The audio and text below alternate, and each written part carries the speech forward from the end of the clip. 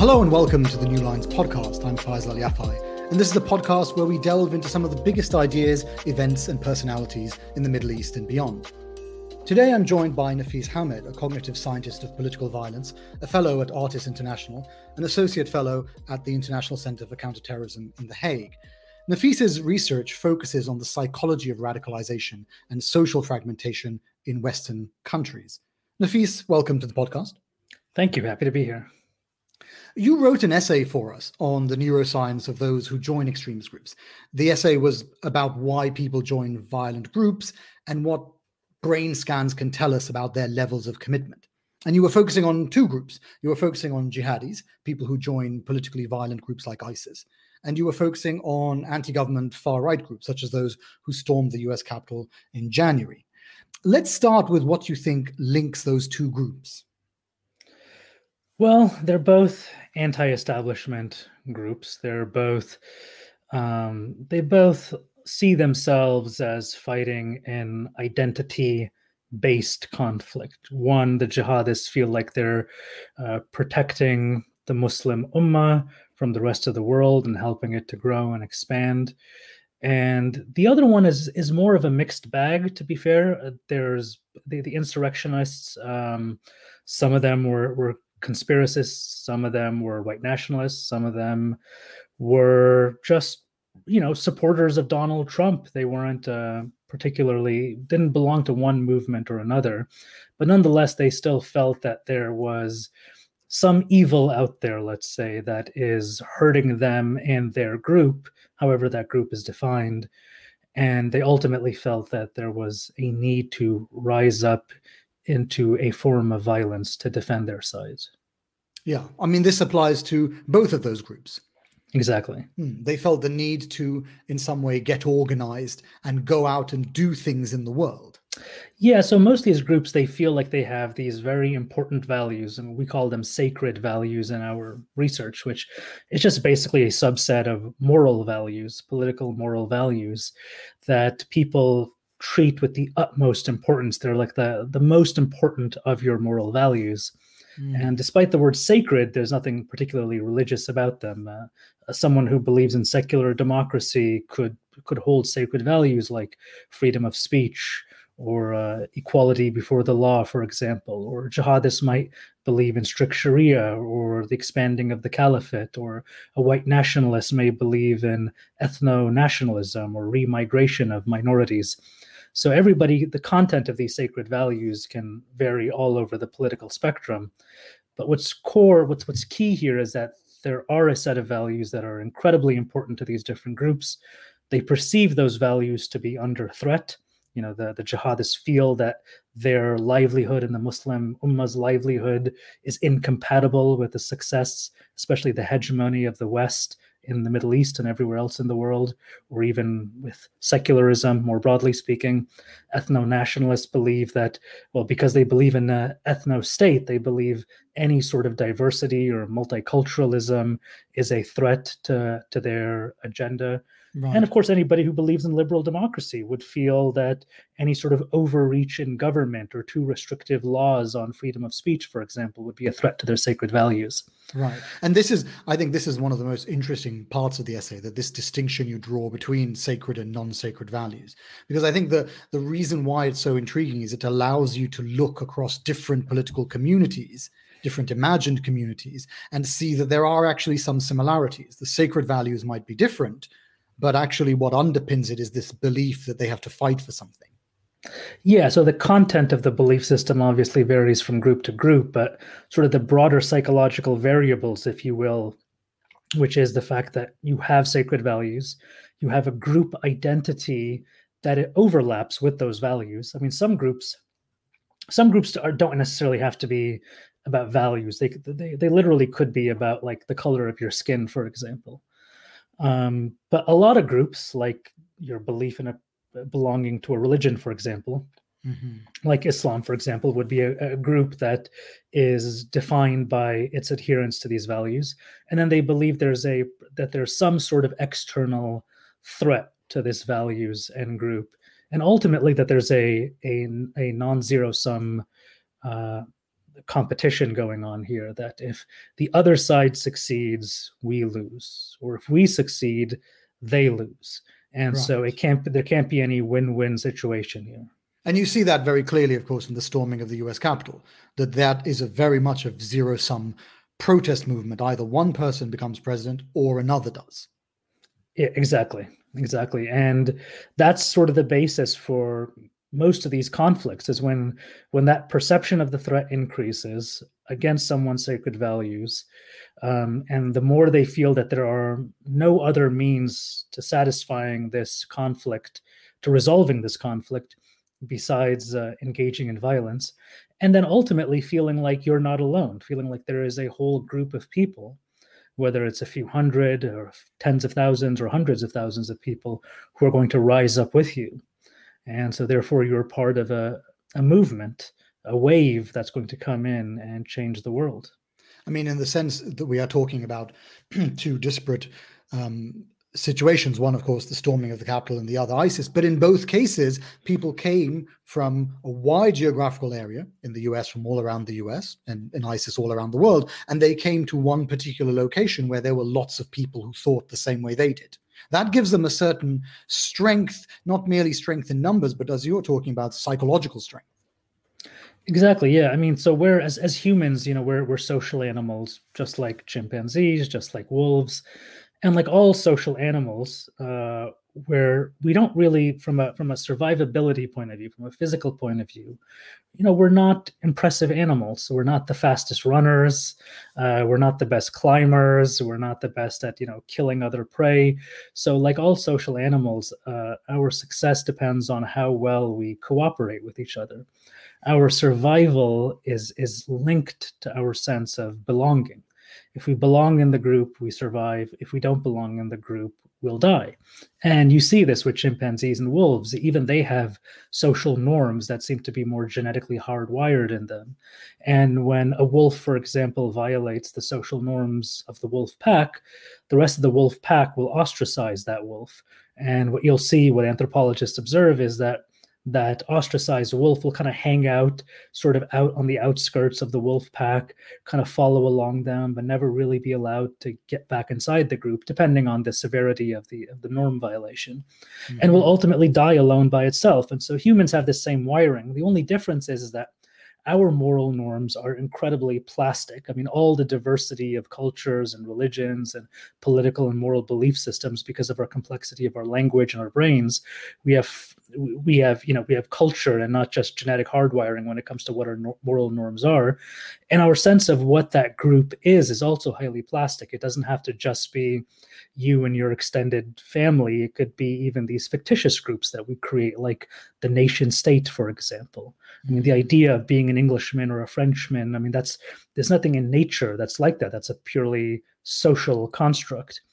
And once you have that social construct, then all of a sudden that's your group. And, we want to feel like that we belong in this group. We gain protection from this group. We gain esteem, self-esteem from this group, power, security, all of these basic needs that our brains only have one goal, which is to meet these needs for us to survive. And once we feel like that group is under threat, or that it's fragmenting, whether that threat is coming from the inside or the outside, well, then all of a sudden now it starts to hit a sort of flight or fight mode. And again, if you feel like other members of this group are feeling the same way that you're feeling, and specifically that's fight mode, well, then we'll close in ranks together. And you identify at some point so deeply with your group that a threat to the group, psychologically, physiologically, at the level of the brain, feels very similar to an attack on yourself, a threat to yourself. And so you'll respond in much the same way. Well, you were talking a lot about exclusion in some of your research. And the crucial aspect of the sacred and non-sacred values is that there can come a point where they merge. If people feel excluded, these values can merge and people become willing to fight and die, not merely for their sacred values, but also for their non-sacred values. That's right. So most of us, especially in the modern, very global world that we live in, especially in the West, we have really multiple identities. Some people may identify with their ethnic origin, they may identify with their religion, they may identify with their country of domicile or their nationality, or even the city that they grew up in. So we have all these different identities that we have. But that also means that these identities can be a bit fragile. If people start feeling like there is a potential for one of these groups to ostracize them or to threaten them, they may then turn to one of the other groups that they are also identified with to protect them. So, for example, we were looking at the Moroccan diaspora population in Barcelona. And Spain is one of these countries that kind of ranks always in the very top 3 countries, usually for radicalization, jihadist-linked radicalization in Europe. And Barcelona region is like the primary hotspot. And so we found these young men. We did, a year's worth of, on this study, it was about a year's worth of field work, multiple research assistants, hundreds of surveys, over 500 surveys.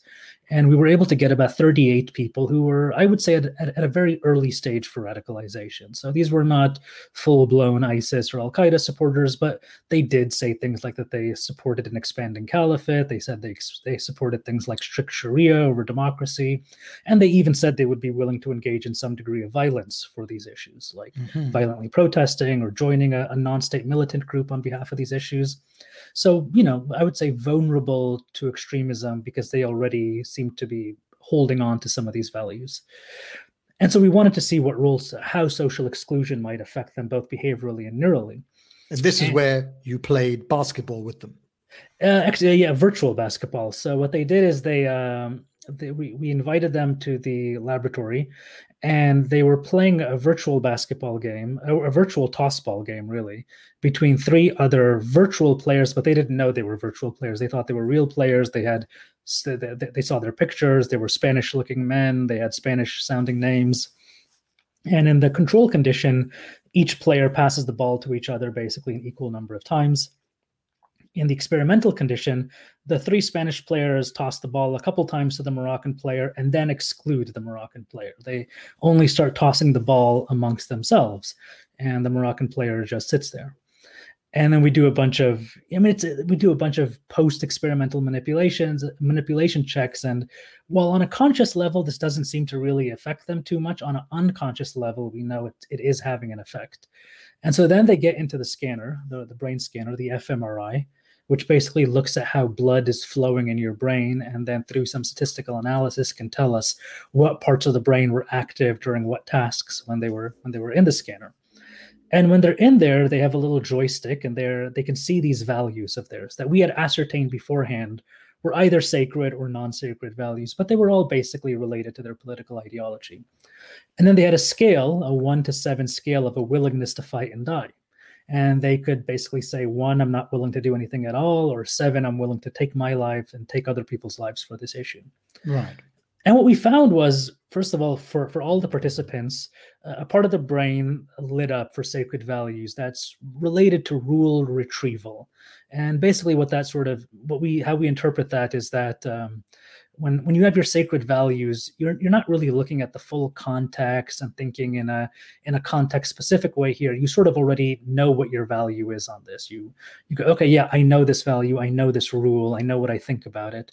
Kind of like, people who are pro-choice or pro-life. You're not going to get a lot of complicated neural activity here. They know what they think on this issue if they hold a strong belief on it.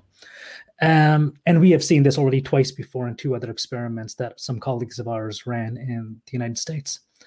What was interesting is that the participants who had been socially excluded, that very same part of the brain that is associated with sacred values now started to fire for non-sacred values. So neurally, non-sacred values started to take the form of sacred values.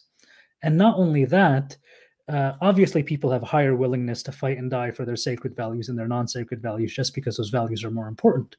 Right. But again, because the participants who were socially excluded, their willingness to fight and die for their non-sacred values started to increase and began to reach the levels of sacred values. Because of their perceived exclusion from the group.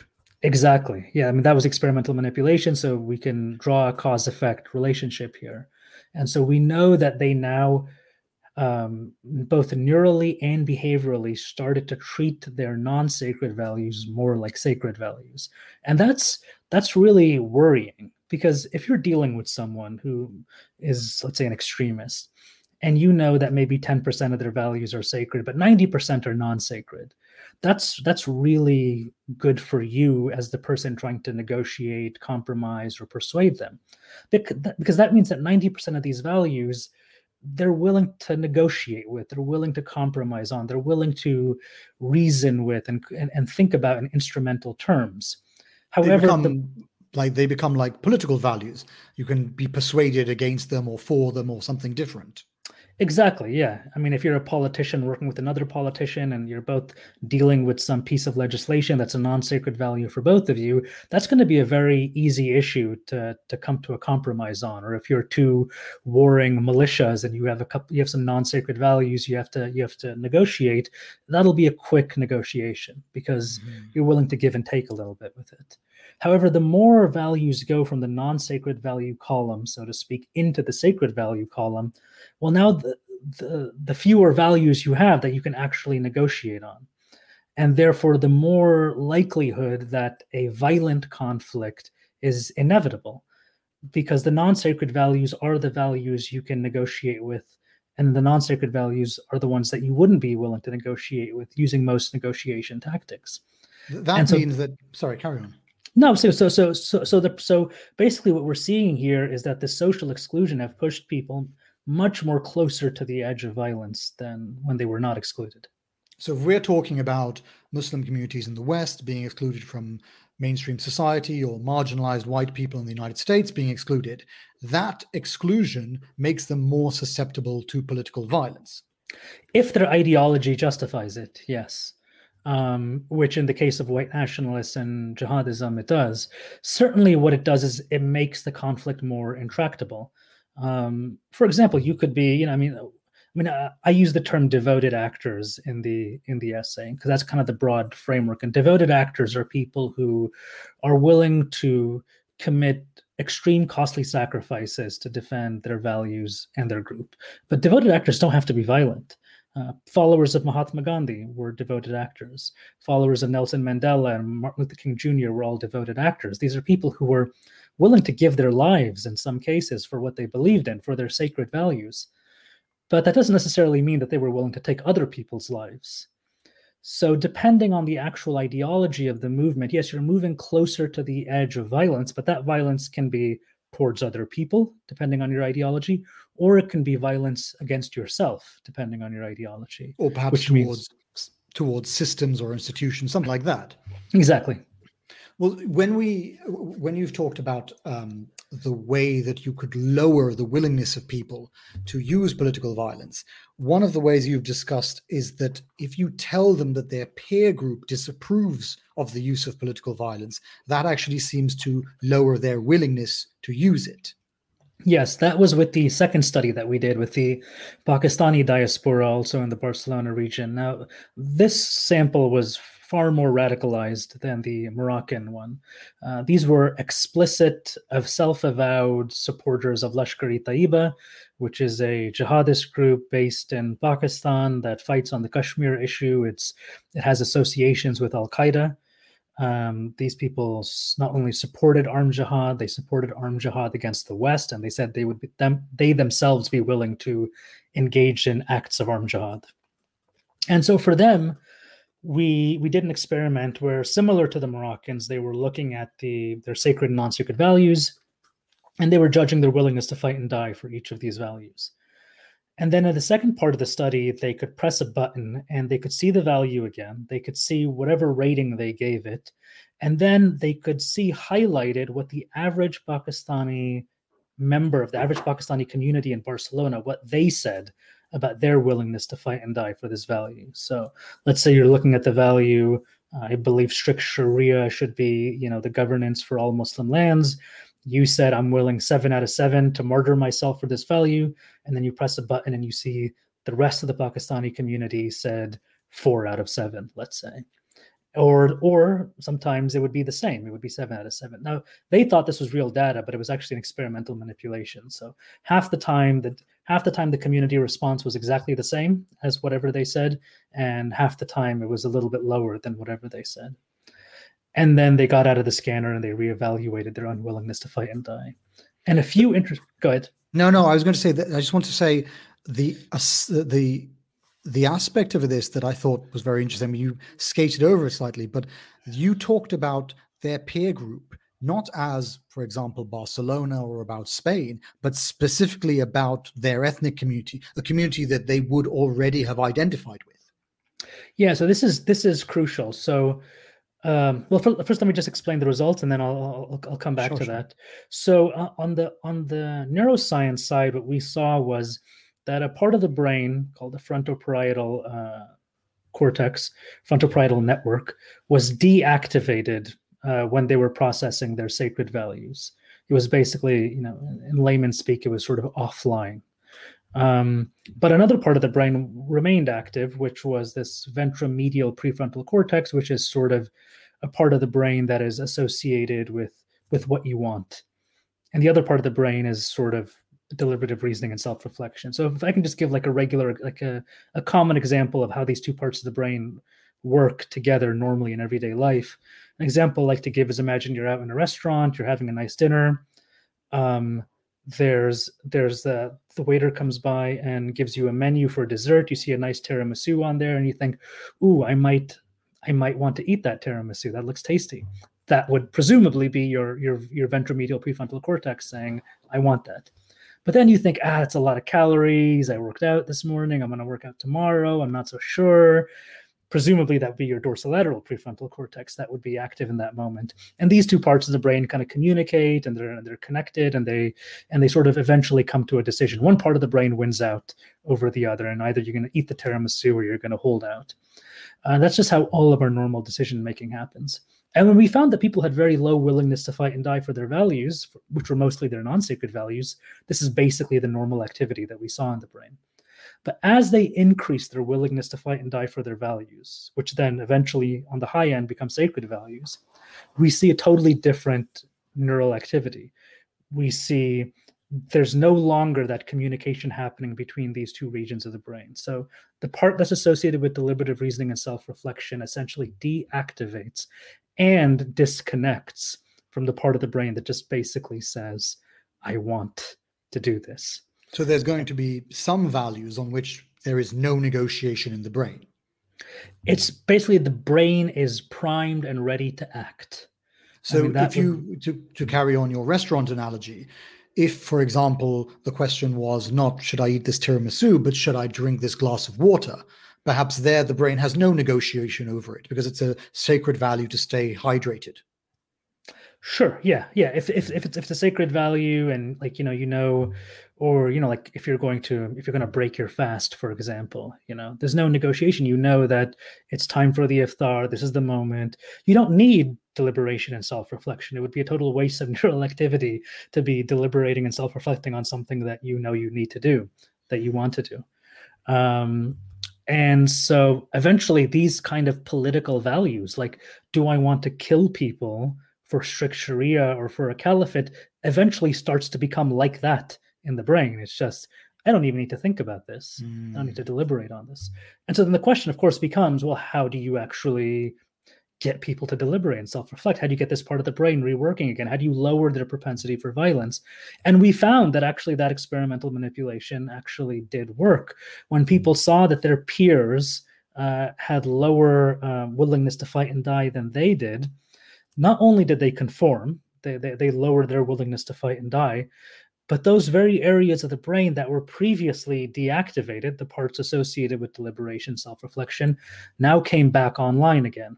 And not only that rushing back online of neural activity correlated with the degree to which they conformed in terms of lowering their own personal propensity for violence. That suggests that perhaps there is a rewiring of the brain in, for example, those people who joined ISIS. I think a lot of the time there has been an assumption that the reason why these jihadis were able to commit such gruesome acts of violence was because of the peer pressure, and perhaps even the fear that it might be inflicted on you if you don't inflict it on others. But your research seems to suggest that there's also an aspect of the brain being rewired so that you no longer debate whether you should inflict this aspect of violence. You just do it simply because it would propagate a particular sacred value you hold. Well, I wouldn't say it's rewired in any fundamental way. I mean, all of our brains are basically, I mean, we did a battery of neuropsychological, tests on these people, including IQ and a bunch of other things. The wiring, so to speak, of their brain is not any different than you and I. It's just how the brain activates for what sort of issues is what changes. You and I may not see... Like, for example, you and I may have the exact same activity that we saw, these jihadist supporters have. If, for example, the question was, about racial equality or something, would Right. you be willing to risk your life in order to fight for racial equality? You might see the exact same activity in the brain. And of course, these people, before they got radicalized, probably also the same capacity for this sort of neural activity was always there.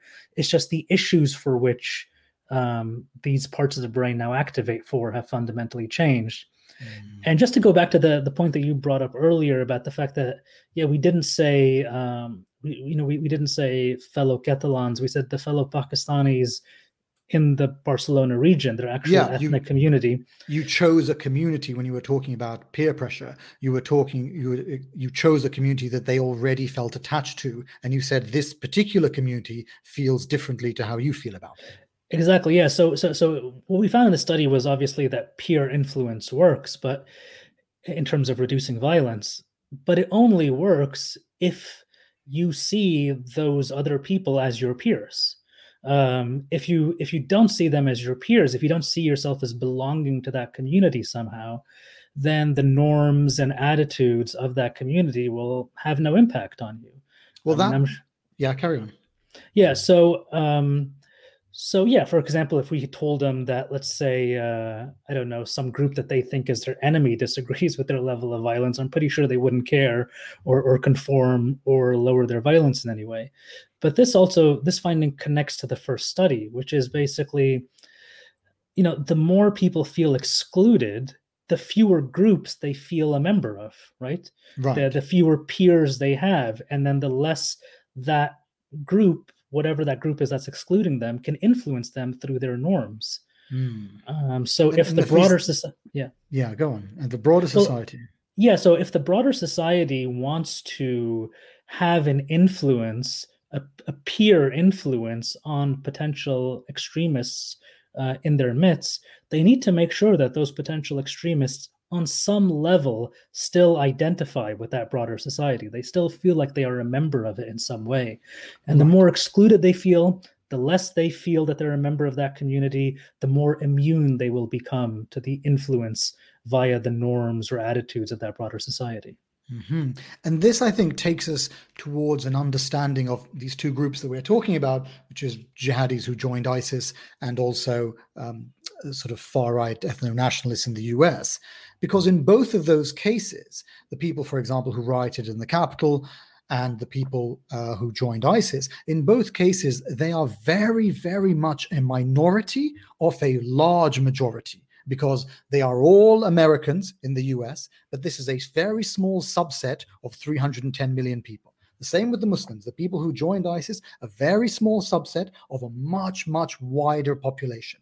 And yet, talking about your peer pressure experiment, they didn't care that the vast majority of Americans would have condemned the violence, the vast majority of Muslims would have condemned the violence, because, this is what we're talking about now, they didn't consider those groups to be their peers at all.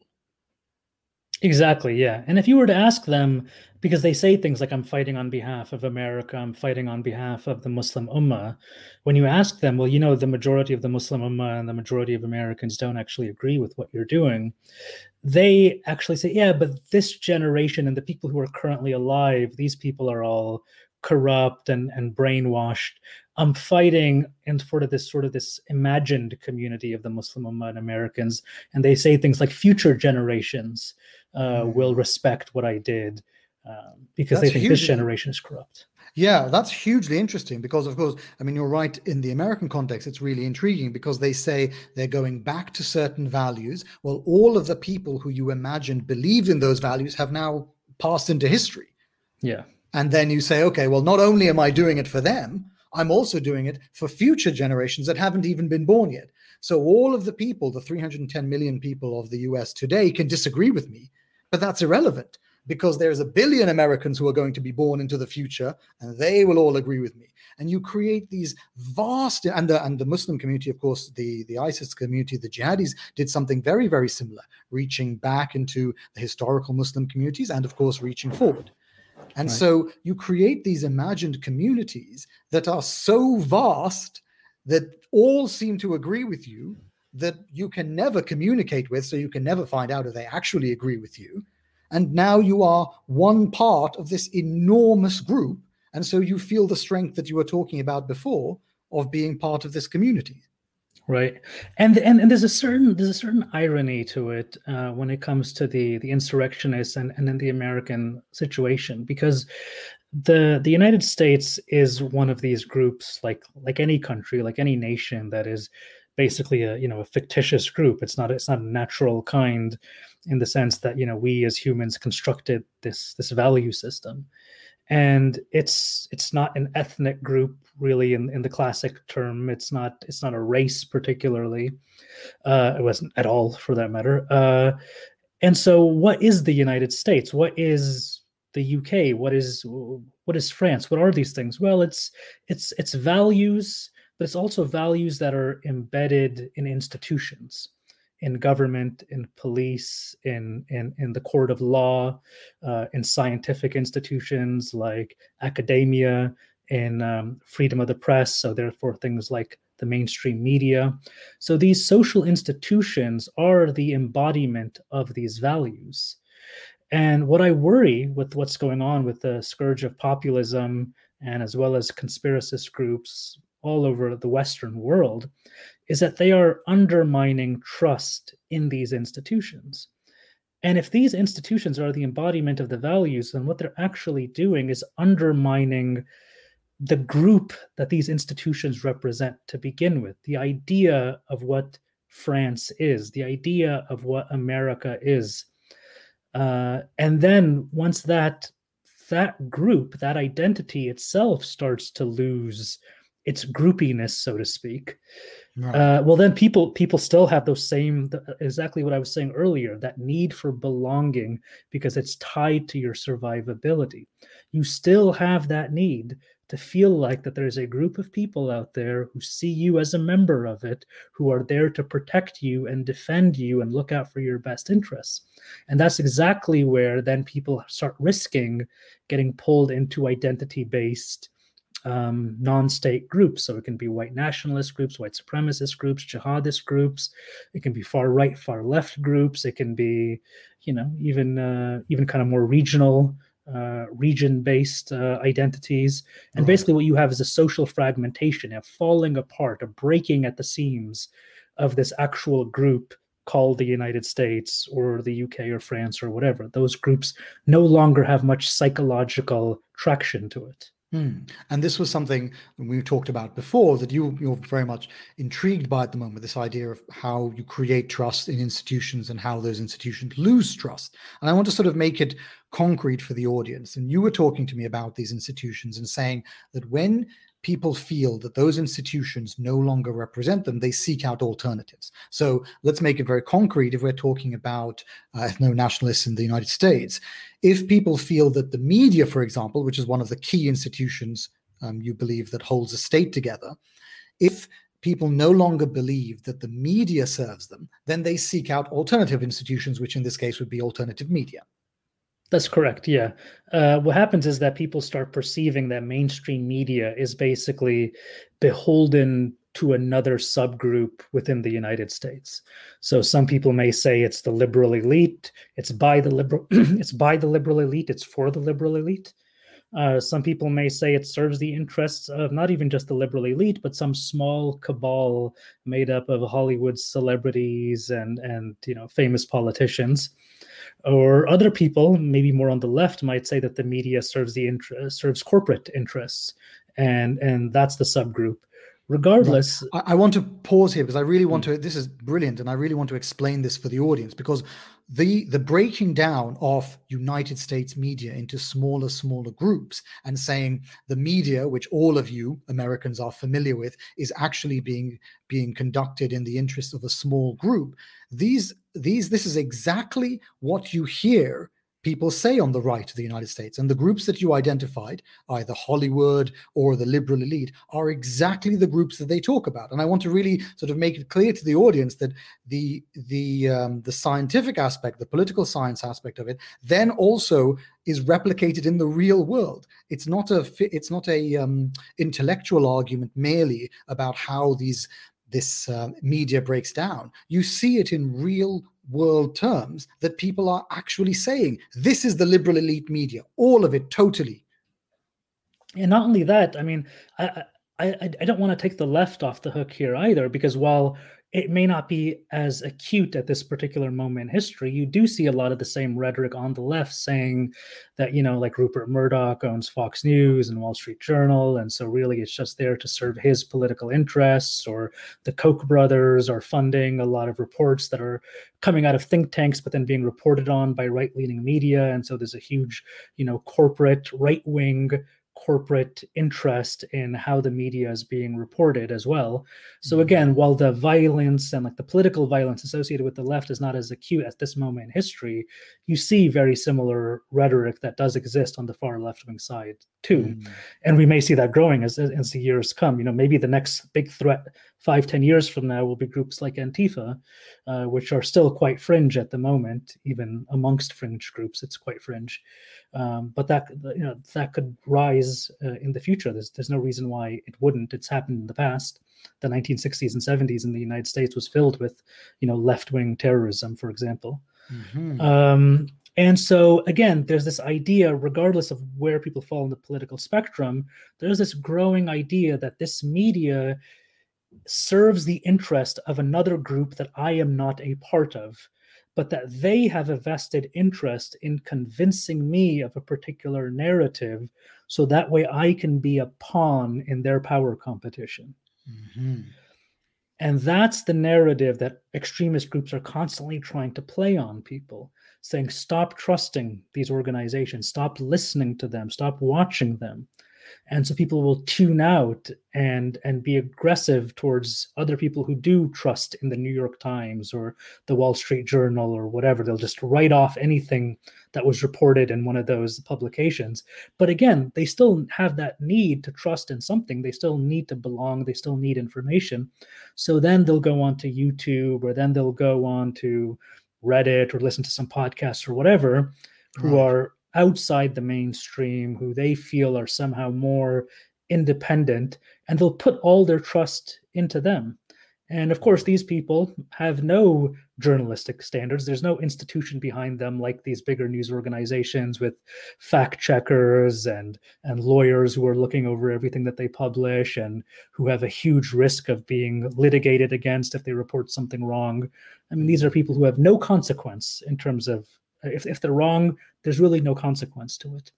And the latitude by which they can be wrong is so much greater because they could always just argue, listen, I'm one person and I'm trying to do the best that I can. So if I get a mistake, if I say something wrong here and there, don't, come after me for all my credibility because I don't have the funding of the New York Times. So they're actually given a much larger berth in terms of the flexibility of how close they are to the truth. Yeah, I mean, you've touched on something I want to delve into a bit, which is also a little bit controversial, and that's that you've drawn this parallel between the groups on the right, for example, Breitbart, and groups on the left. I mean, the New York Times would be one, but I mean even sort of more liberal outlets, and I think that's sort of intriguing that you've drawn this sort of direct comparison between the not necessarily the far left, but the kind of the extreme left and the extreme right.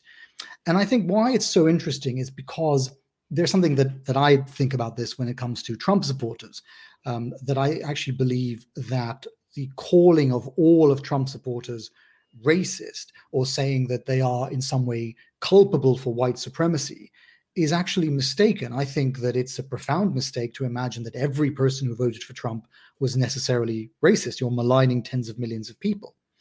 But whereas I think it's wrong to do so, you actually think it's dangerous. You've said that you think that by lumping together all conservative supporters with Trump and with the white nationalists, you think that you're pushing those people into a more radicalized camp. Well, yeah, and it's I would say it's dangerous partially because it's wrong as well. I mean, not only is it not true that Trump supporters are all racist, it's not even true that all Trump supporters are right-wing in the classic sense. So I'm interviewing people who are QAnon supporters, or who are Anons, as they call themselves. They support QAnon, they believe in it. And a lot of them are actually left-wing people.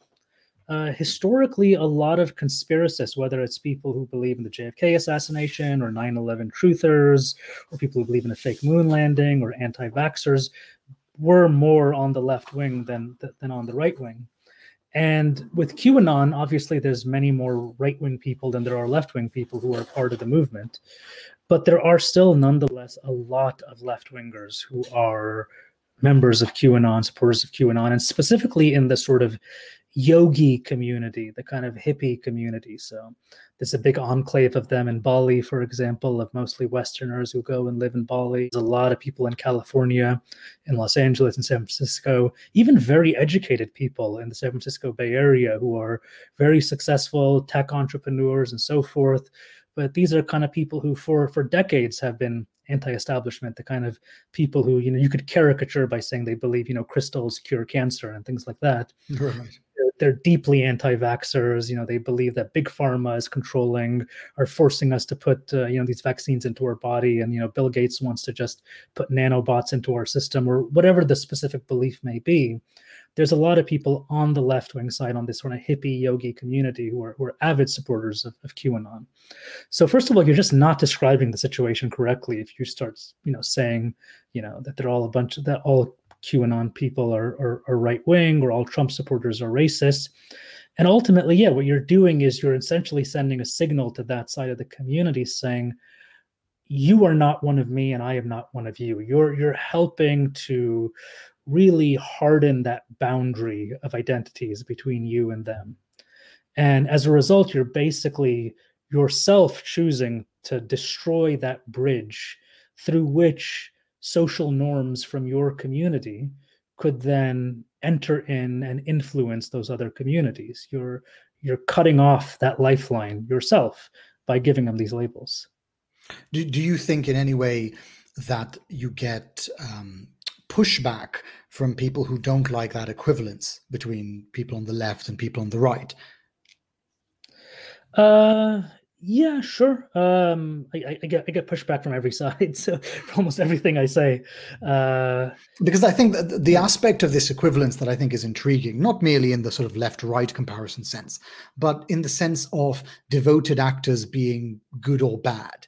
You wrote, for example, in the essay, you wrote that our research shows that underlying impetus to becoming a devoted actor can be harnessed for good or bad. Many of us are the beneficiaries of devoted actors from the past who fought for racial and gender equality, minority rights, and individual liberties.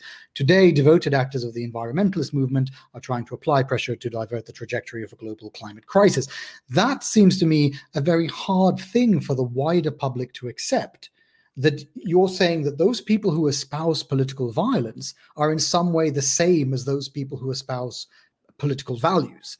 So if you think about the storming of the US Capitol, in some way you're saying the protesters are just as politically motivated as the politicians inside, but just in a different way.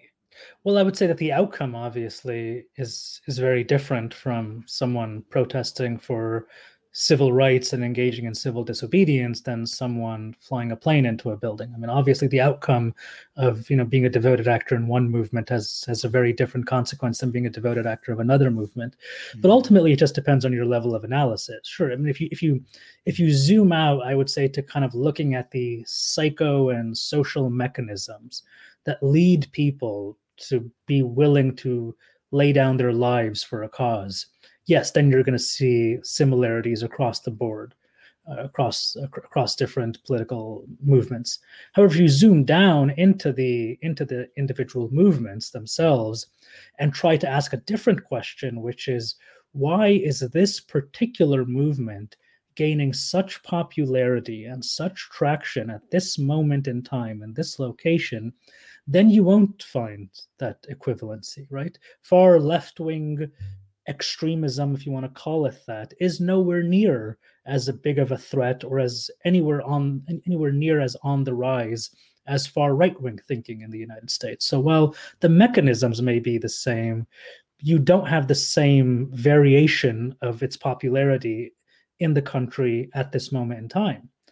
And so then we have to ask ourselves, okay, so why is one so much more popular than the other?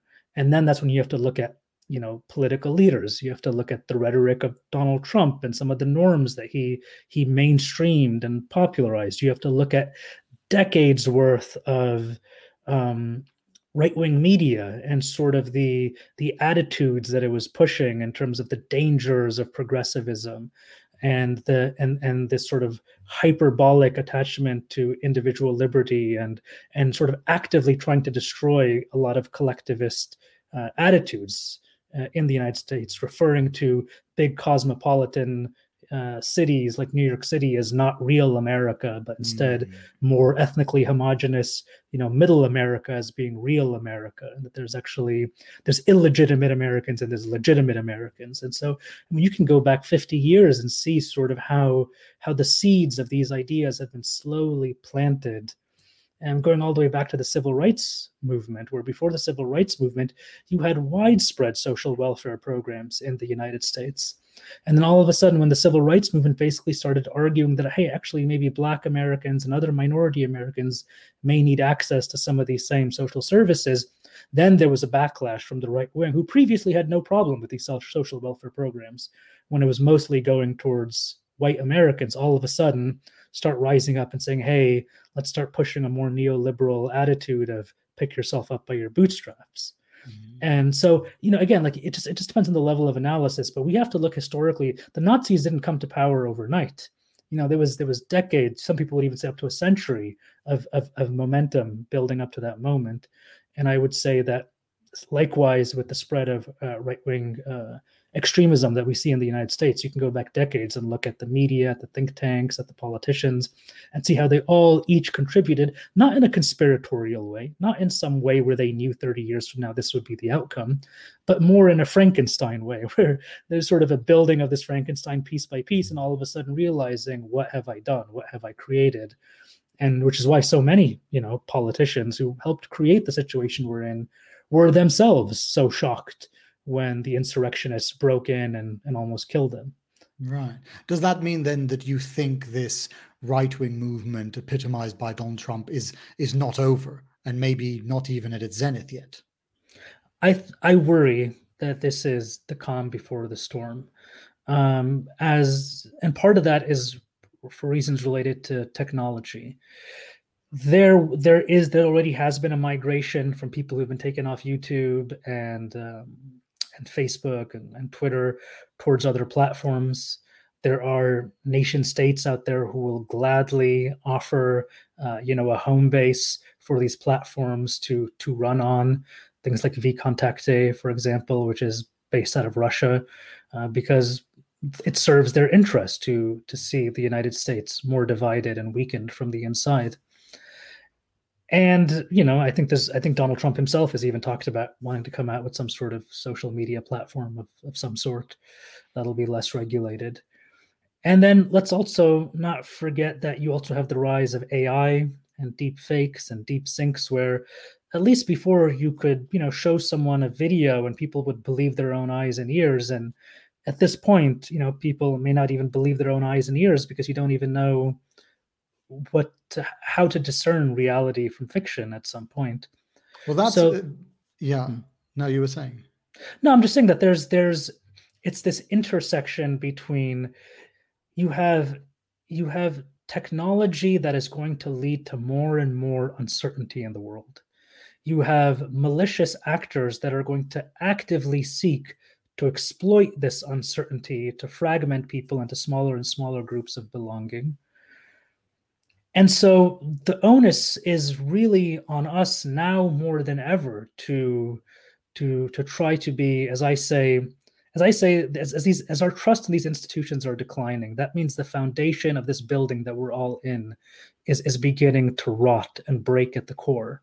And it's going to take a long time for us to heal these institutions, to find out ways to protect ourselves against these malign influencers from around the world, and find ways to, not have, widespread deep fakes and deep sinks maligning people's reputations all over the world. That'll take a while.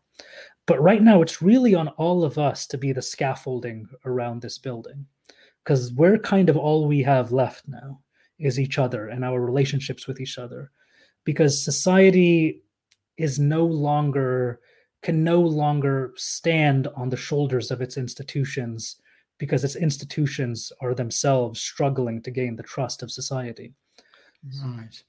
I want to move a little bit to the Middle East, if you don't mind. Sure. I just want to stick with what we were talking about people who are willing to sacrifice for a group.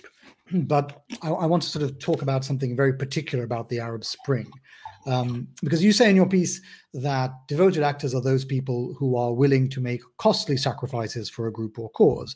And it seems to me that the mass uprisings that most people are going to be familiar with is the Arab Spring uprising. And I was very interested in what motivated so many people to go out during the Arab Spring. I still think, by the way, that phenomenon has been enormously understudied. I think it's one of the most profound protest movements of the modern era, and it hasn't really been sort of intellectually looked at. But the aspect that intrigues me is about the motivation of the protesters. Mm-hmm. And I like the distinction that Malcolm Gladwell has coined between strong ties and weak ties. Weak ties being the things that bind you to your acquaintances, and strong ties being those that tie you to friends, people with whom you share values, sacred values in your coinage. There's a lot of overlap between those two ways of looking at it. So when you look at the protesters, I think you also have to look at what held them together in the face of danger. And this is where I think your discussion of identity fusion is so interesting. So you talk in the essay, I'll just read this line. It says, in our research, we have found two elements that are particularly important in the psychology of those who are willing to fight and die for a cause. The first is a particular kind of identity called identity fusion. This occurs when a person feels a visceral sense of oneness with the group. That concept of identity fusion would absolutely explain why people remained in the face of people shooting at them during the uprisings. Yeah, so identity fusion is a feeling that probably a lot of people kind of know in terms of how they feel towards their loved ones, like their family. Well, I think I give an example in the piece about like a mother who runs into traffic because she sees her infant son walking away from her or something.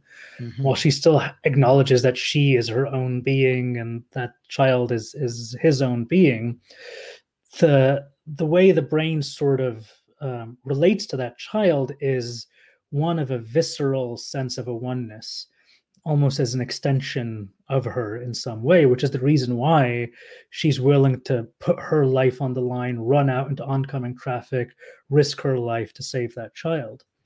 And what you see happening, for example, in the Arab Spring or in other movements, is that same basic biological response that we have towards our immediate family now being extended towards an entire identity group. So it could be a national group, it could be an ethnic group, it could be a protest group. You don't know the individual members of it, but you still feel fused to them, even though they're your brothers and sisters from another part of the world, maybe even that you haven't even visited yet. Mm-hmm. But you're all part of this movement together. But the fusion doesn't necessarily remain. That's another aspect, actually, that's quite intriguing. I mean, the example you give of the mother and the child is very pertinent one, because to some degree, of course, it's transcendental. The identity of the mother and the child both is individual in that the mother would recognize that those are two separate things, but then also there is a sort of transcendental element to it where there does become this identity fusion. And one of the things that I found, again, to talk about the Arab Spring, that I found so intriguing about it is to try to work out where and why that identity fusion then broke down subsequently. So I'll give you an example. I'm editing an essay at the moment about the revolutionary period in Egypt and how the protesters, the first night in Tahrir Square, had to summon up courage not to run away when the police began to shoot. And there's a quote by the Egyptian writer Alia Musallam, and she says that one of the ways they did that was by this collective chant of "stand still." And having that repeating of the chant, stand still, and then you have the roar of the crowd respond to you, stand still, it gave people the collective courage to withstand the bullets and the batons and so on. And the reason for that, this is what we're talking about with the identity fusion being transcendental, is that the experience of that collective chant, I mean, this is what you were saying about the mother and the child. In some way, it extends the notion of your humanity beyond the borders of your body. And so you don't fear the violence being inflicted on you as much because it's sort of extended across the crowd. If you accept that principle, though, how then does the fusion break down? How can you have, as we had at the time, this sort of identity fusion in these big crowds, but then it subsequently breaks apart? Yeah, so we have to distinguish between what we call trait identity fusion versus state identity fusion. So trait identity fusion is that this is just a trait that you have, that it's a stable part. This is a stable part of your identity. You probably were raised with it, and it could be, again, your ethnicity, your gender, whatever. You can put this person through all sorts of experiences. They will always be an American. They will always be a Sunni Arab. They'll always have this identity, and it's just so ingrained in them. State identity fusion is something that's a bit more malleable. You may, because of a particular threat or a particular moment in time, may have this hyper-fused identity, but because it hasn't really been baked into you, if you will, it hasn't really had that same amount of time to become embedded into your psychology, it can come and go. If the circumstances are threatening enough, you'll have the strong identity and your brain will respond in a very similar way to a trait-based identity. But once the circumstances are gone, it dissipates. And so this is a problem that a lot of protest movements have to deal with, which is at the moment of a protest, there can be this binding together of all of these disparate groups. But if they don't put in the work in the time in between to continue to nurture that identity, to continue to build it in to the public, this common sense that we are all part of this group, then what you'll find is that the identity will just dissipate, and whatever identities they had beforehand will come to the foreground again. We're coming to the end of the hour and end of our time with you. So I wanted to ask you lastly about optimism. It does seem as if we're living through a moment of political fragmentation, and you've seen in your own research how easily people can be moved along that spectrum towards political violence. Since your area of focus is political violence in the West, do you think in Western countries that we can find a way to take the heat out of all of this division? Yes, but it's going to be a multi-pronged approach. I mean, first of all, we're going to have to, again, each one of us as individual people probably do our part. And while it may be distasteful when you see your aunt or uncle or cousin posting extremist stuff online, and you may want to disengage from them or yell at them in the public section and in the comment section of their post, I would encourage you not to do that. I would encourage you instead to DM them, to get on a video call with them if you can see them face to face, or have a phone call with them. That's even better. Because that's much more likely to actually have an effect on changing their opinions. Also, if they belong to a fringe group, research shows that you should really take their perspective, listen to them, instead of giving your perspective, and that'll actually lower their guards more, and ultimately be that lifeline back into sort of mainstream society, if you will, once they're ready to make that transition. You can't force it on them, but you can at least make them feel like the door is always open, and therefore there is an exit strategy for them. But governments and social media will need to do their part as well. Partially what actually gives me a little bit of optimism, funny enough, is the fact that while social media has been so divisive for society, there is an awareness of this. Most people, even those people who avidly use social media, talk about how terrible it is. They talk about how much they actually don't enjoy being on it, how they feel FOMO, they do negative comparisons with other people. A lot of young girls are getting body dysmorphia, which has always been an issue, but it's getting even bigger. People say they feel depressed when they spend too much time on social media. So if let's say everyone was saying social media is the greatest thing ever and I just love every minute of being on it, then I would probably not be so optimistic. So the fact that people are on a visceral level realizing that we have to transform this thing makes me hopeful that there will be new technological solutions that can square this circle by being able to maintain the level of interconnectivity that social media provides us. But instead of incentivizing moral outrage or in-group virtue signaling, hopefully we can find a way to engineer a situation that incentivizes doubt, self-reflection, metacognition, critical thinking. And while I don't have the engineering solution to it, I do think the emotional appetite is out there in the public. Nafis Hamed, thank you very much. Thank you. You'll find Nafis's essay on our website, newlinesmag.com. It's called The Neuroscience of Devoted Actors. And I hope we can continue this conversation on Twitter. You'll find us there at newlinesmag. You'll also find Nafis at Nafis Hamed and me at Faisal Yafai. Thank you all for joining us.